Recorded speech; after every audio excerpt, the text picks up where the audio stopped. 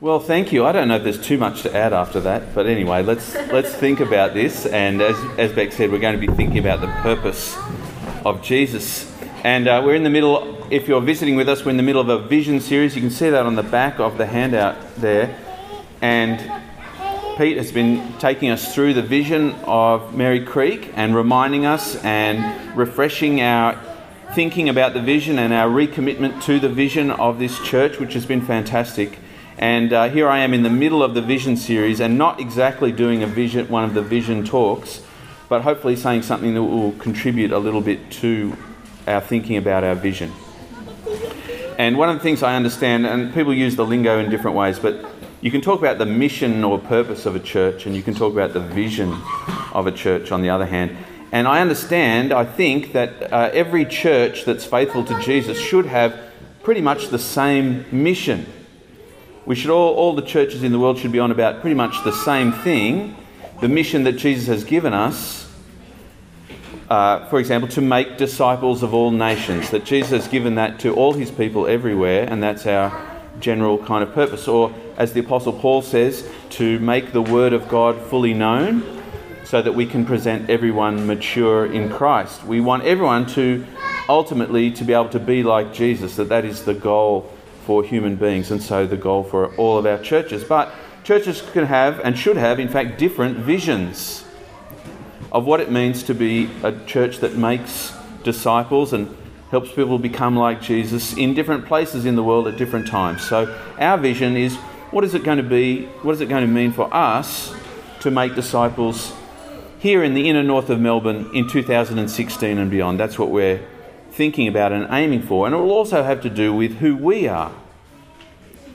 What in particular we are equipped to do, what our gifts are, what our experiences are, what our passions are, what our resources are, those kinds of things, what we're good at, what we're interested in, those things will help us to find a particular way to be God's church, the church serving Jesus in this place at this time.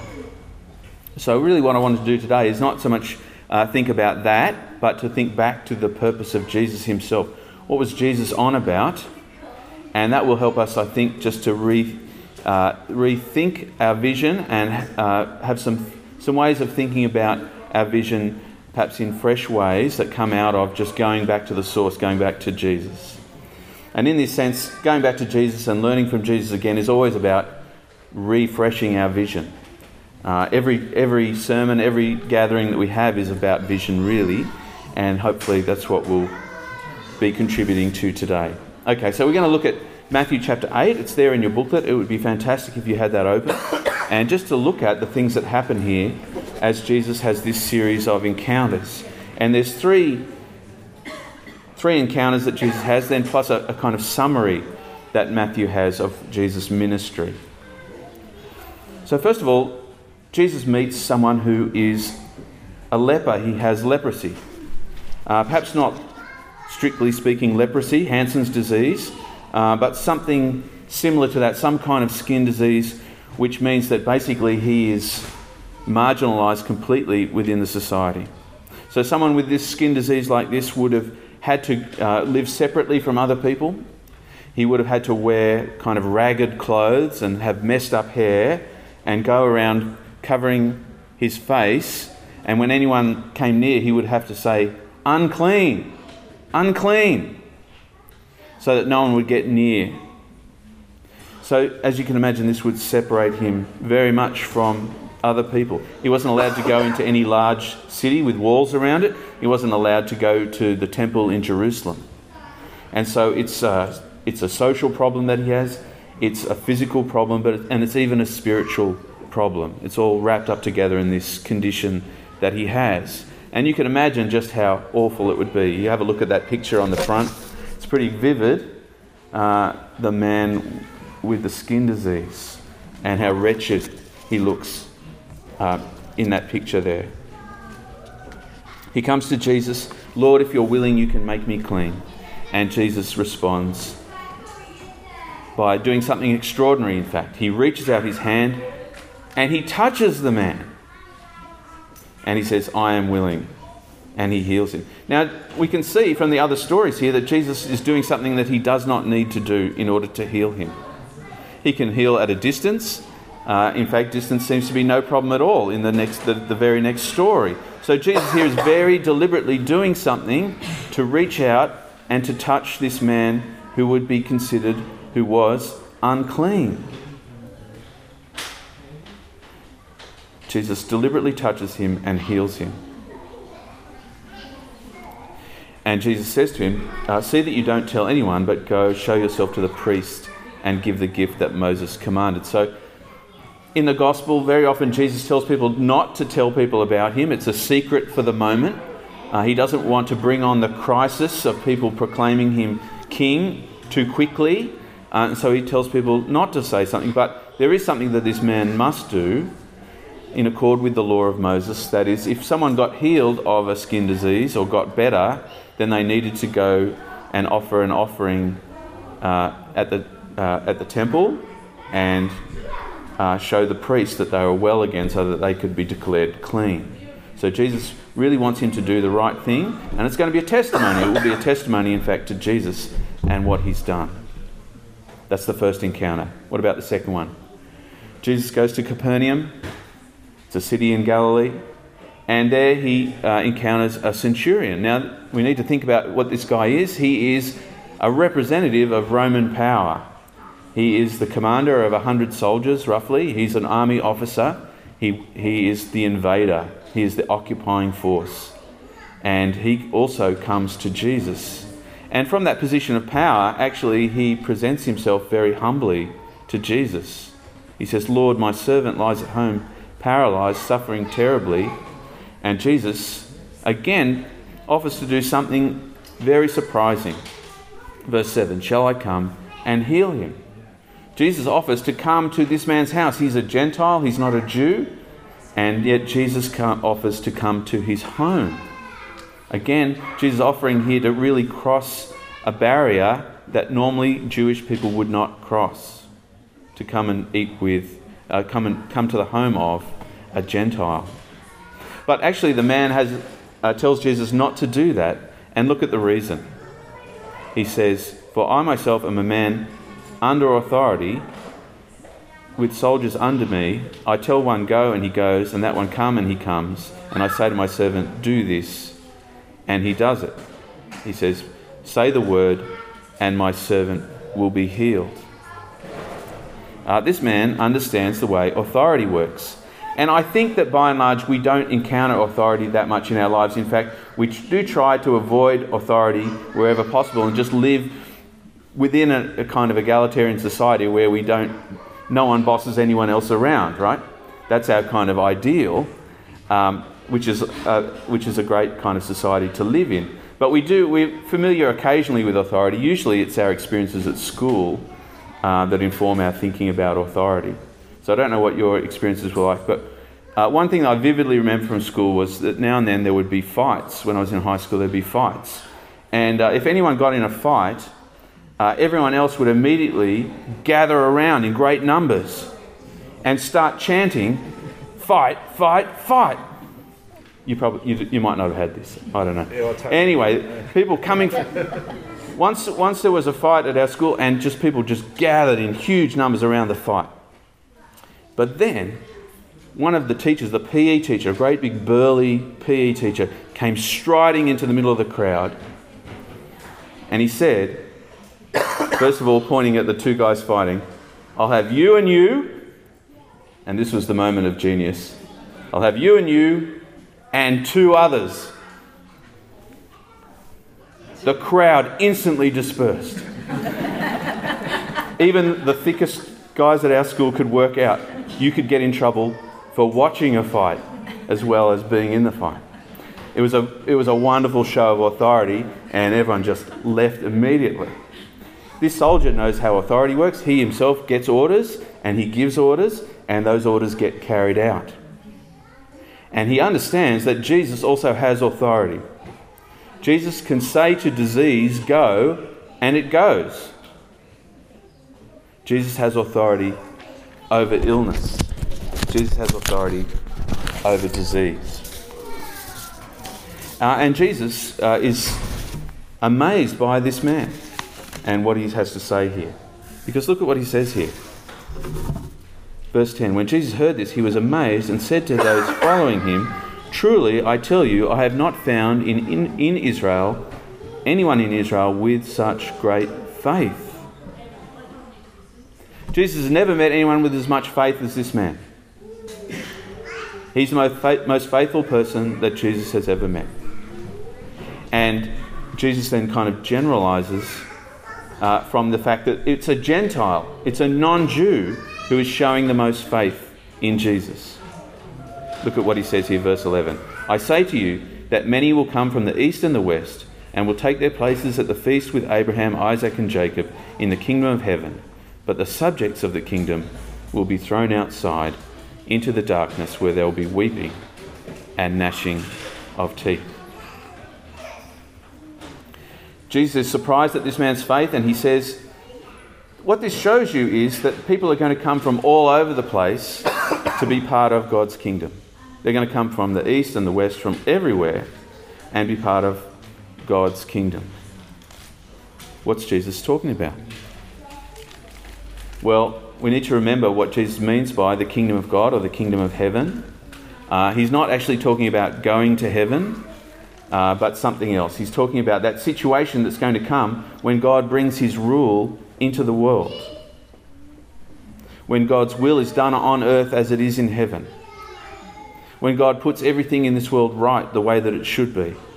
When God gets rid of every disease and heals every illness and wipes away every tear and even raises the dead to eternal life. When Jesus talks about the kingdom, he's talking about God's future, the future that God will bring into the world when he puts everything right. And what does Jesus say about that kingdom? It's not going to be just the people of Israel. It's not going to be just the people who God called in ancient times. So it will be people from all over the place. It will be people like this Roman. It won't just be Jews, but it will be Romans as well, and Greeks as well, and Persians, and Chinese, and Indians, and Americans, and Timorese, and Slovenes, and Arabs, and Mexicans, and Koreans. People from all over the place will come and be part of God's kingdom through faith in Jesus. This man understands Jesus' authority. He's responded to Jesus' authority, and Jesus says that he's headed for God's kingdom like many others. But Jesus warns that there will be people who you would have expected to be part of God's kingdom. I think here he's referring to the religious leaders in Israel. People who you would have expected to be part of God's kingdom will actually not be there. They'll be thrown out instead. The third encounter is with Peter's mother-in-law, and Jesus goes to Peter's house. Peter's mother-in-law is lying sick, and Jesus again does something unexpected and unusual. He reaches out his hand and he touches her.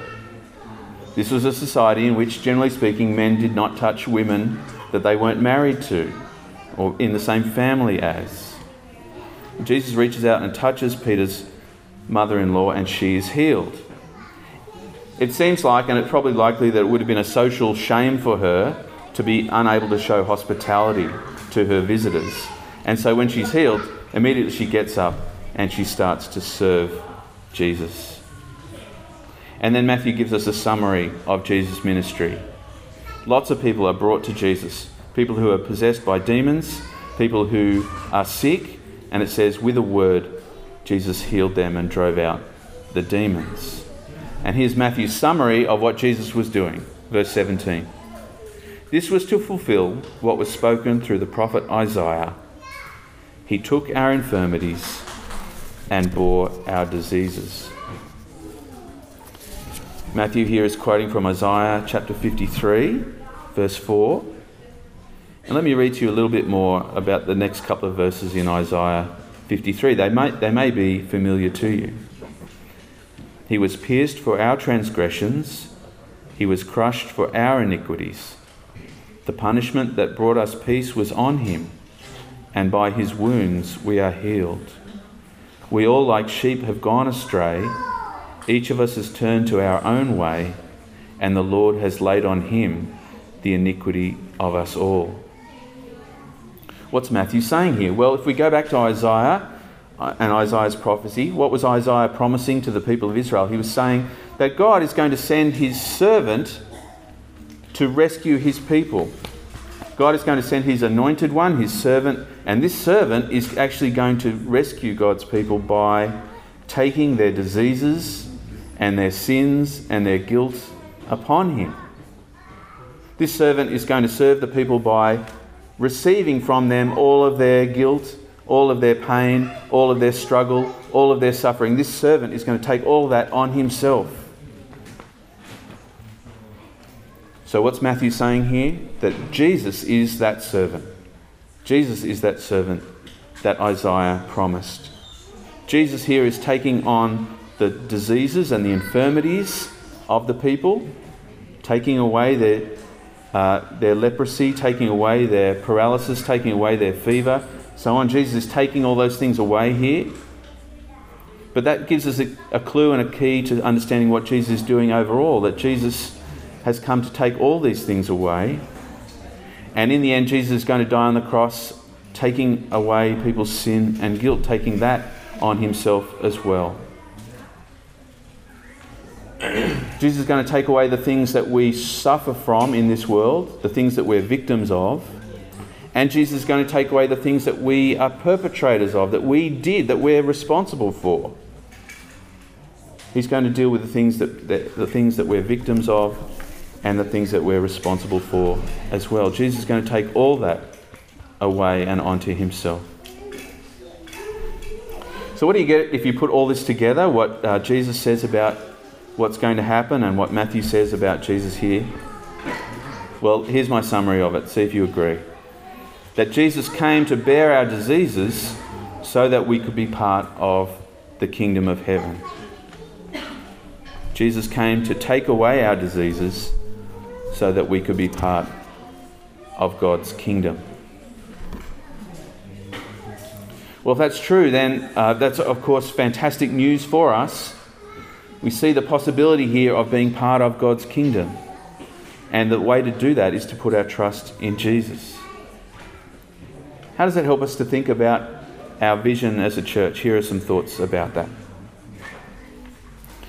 Have a look again on the back, and you'll see there the various elements of the vision. And it says, imagine a church community that cultivates an open and charitable dialogue about Jesus with the no-religion tribes of Melbourne's inner north. Okay, so we're aiming to have a dialogue about Jesus with people. What kind of dialogue about Jesus might it be? There's a couple of things here about Jesus that I think it would be very helpful to introduce into that kind of discussion. First of all, to help people to think about and talk about what Jesus was actually on about. What do people out there think Jesus was on about? I'm not sure. You could ask them that question. That would be a good way to have a conversation. But I think a lot of people think that Jesus came to make us a little bit better, to make us a bit more religious, to help us to have a greater commitment to God or something like that. But here we see something much more profound than that going on, that Jesus came to bear our diseases and take on our sin. We can have a discussion with people about what Jesus was actually doing.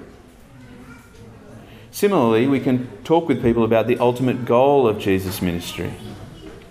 What do people think Jesus was actually aiming for in the end? Is the purpose of Jesus to get more people to go to church? No.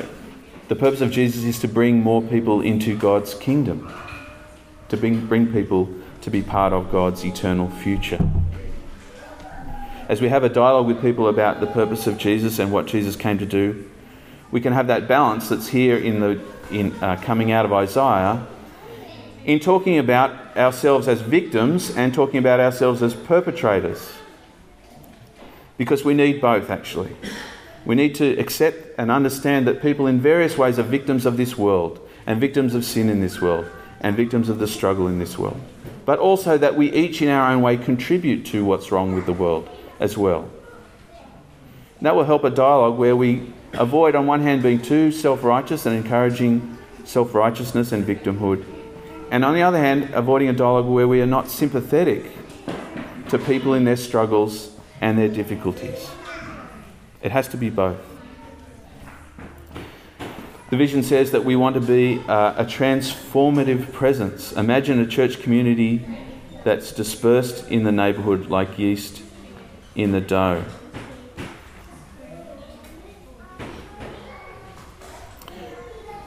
This part of the vision is really exciting. It comes, out of Jesus' parable of the yeast. And one of the things that it tries to encourage us to do is to be dispersed within the broader community. And what kind of presence will we be, or will we need to be out there in the community if we are to be effective for Jesus?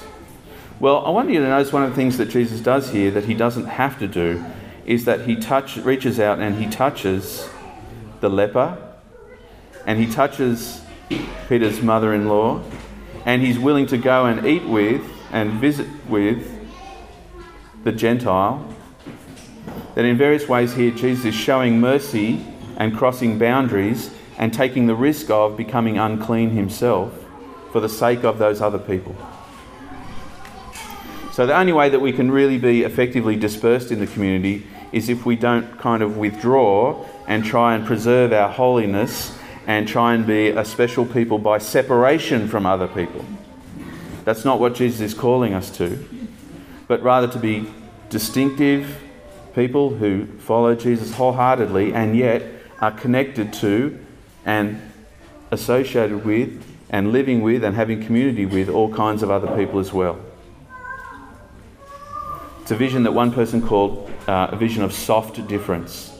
Not withdrawing like the extreme option would be like the Amish, right? It would be a community that's just totally separate, distinctive, really clearly distinctive, but totally separate.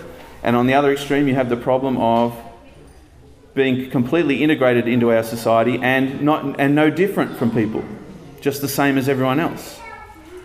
But the thing that Jesus shows us here is complete involvement in a community and yet that special difference that Jesus brings.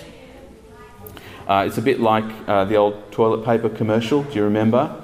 The kind of toilet paper that you really want is soft and strong. Soft and strong. This is what you need to be in the world if you want to be effective for Jesus. Soft, really not judging, but relating to other people well, blessing them, caring for them, but strong in your commitment to live Jesus' way and not the way of the world. Finally, nourishing spiritual seekers. Imagine a church community that nourishes spiritual seekers. What do we have to offer people who are spiritually seeking? Well, first of all, Jesus points us to the kingdom of heaven.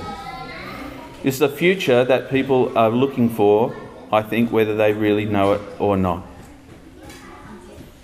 And the benefit of talking about the kingdom of God or the kingdom of heaven is that it actually connects with what people really love about this world. People live in this world and they love things about this world, and they're right to love things in this world, but they're wrong to settle for the world the way that it is now. And Jesus points us beyond the way that the world is now to what the world can be and should be and will be in God's mercy. A world that's put right. A world where there is real justice and mercy and people live face to face with God. We have something to point people to who are spiritual seekers that is connected to their current experience, but which is so much better.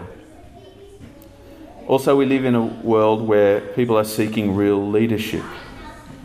People are seeking spiritual leadership. But we live in an age of cynicism about leadership, and surely this United States election coming up is going to increase our cynicism about leadership even more. But we have to offer spiritual seekers a leader, a king, an anointed one who takes on our sufferings and our diseases and our sins, who is a servant for our sake.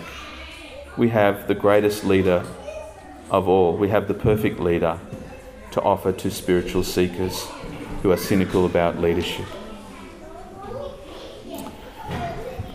So Jesus comes with a purpose, to bring people into God's kingdom by his own suffering for our sake.